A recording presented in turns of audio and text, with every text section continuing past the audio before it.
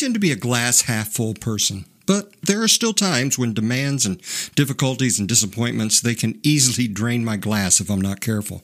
It can happen to all of us. But resilient people seem to be more impervious to the glass half empty mindset. They seem to have more of a steady and unflappable nature in the face of things that would drag other people down. Well, would you like to be a little less anxious, a little less worried, a little less fearful, a little less susceptible to hard times? Would you like to be more positive and emotionally resilient? If so, this episode of Quick Counsel is for you. Welcome to the Quick Counsel podcast, where we will give you a simple and practical understanding of counseling issues and how they might apply to your life. Here's your host, pastoral counselor Bret Legg. The other day I started reading a book called The Power of Optimism by Alan McGinnis. To be honest with you, I had been avoiding this book for a while because it just sounded like one of those books that would promise rainbows and unicorns to anyone who could just think happy thoughts hard enough and long enough. But once I started reading it, I was pleasantly surprised, and I wound up reading the book in one afternoon, which is very unusual for me.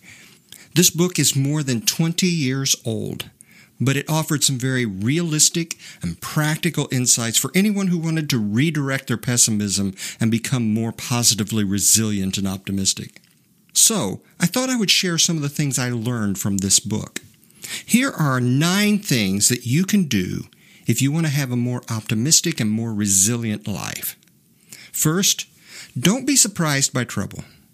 You don't have to go looking for trouble, but you don't have to get caught off guard by it either. We live in a world where things just go wrong, even to the best of people.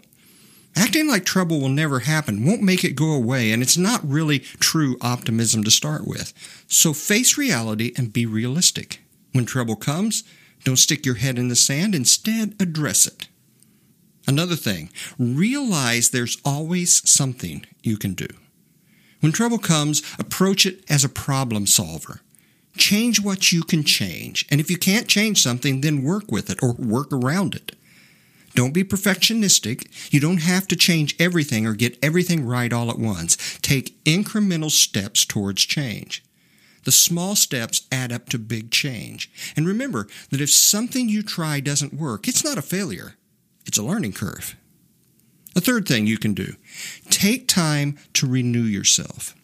Life can be hard. It's easy to wind up depleted and burnt out and exhausted, so regularly do things that will put some fresh wind back in your sails. Hang out with fun and hopeful people. Read a good book. Meet new people. Take a regular sabbatical of rest. Play with a child. Do whatever recharges you and renews you.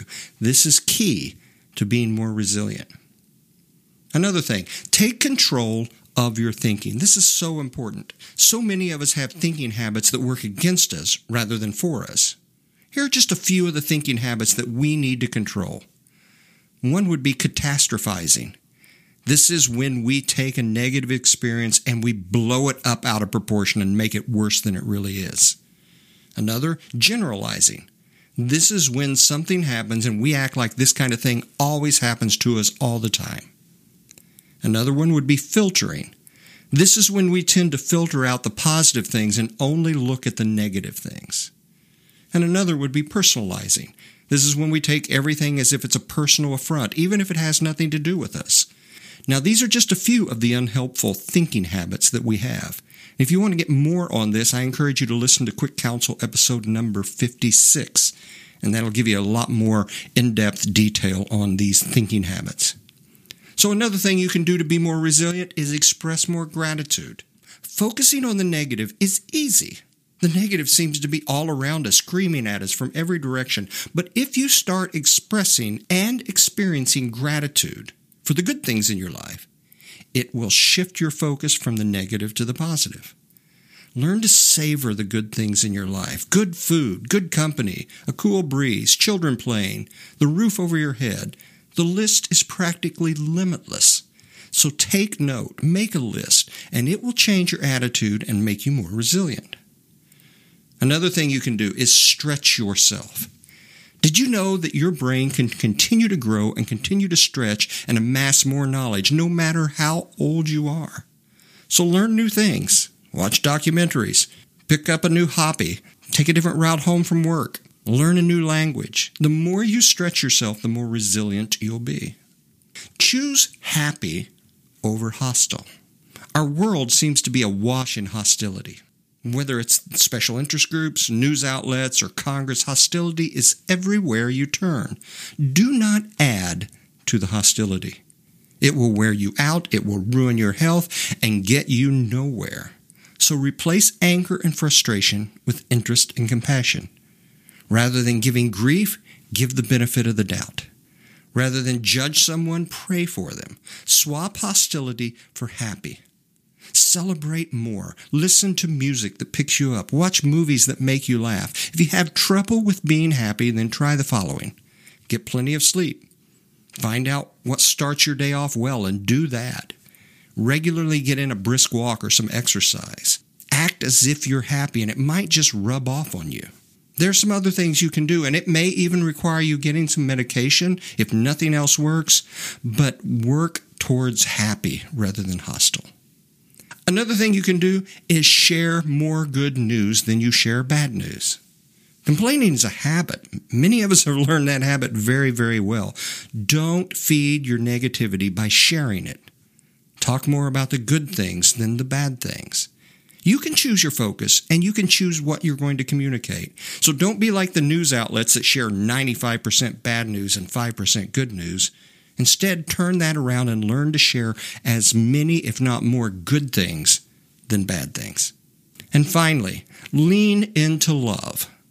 Now, by this, I'm talking about actively loving others by serving them, encouraging them, helping them.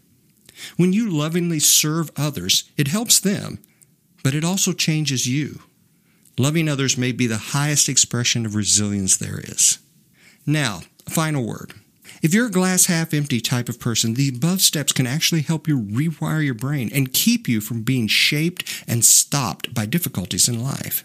These are the things that will make you more resilient and make life better for you. And if you're a glass half full kind of person, well then, who could use a little bit more of that? So what do you got to lose? I hope this episode encouraged you to make some simple changes in how you do life. All of us need to improve in at least one of these areas, so I hope this will help you. For more things like this, from me, I encourage you to check out my website, bretlegg.com. That's bretlegg.com. Or follow me on Facebook, Instagram, and Twitter. Hey, thanks for listening. I hope you're able to tweak something in your life this week that will improve things for you and for others around you. And I hope you'll come back again next week for another episode of Quick Counsel. Thanks for joining us today for Quick Counsel. This podcast is meant to give you a simple understanding of counseling issues and is in no way intended as a substitute for professional counseling or therapy. If you feel you need further help, please contact a local counselor, therapist, or physician. Thanks for listening, and we hope you will join us for the next episode of Quick Counsel.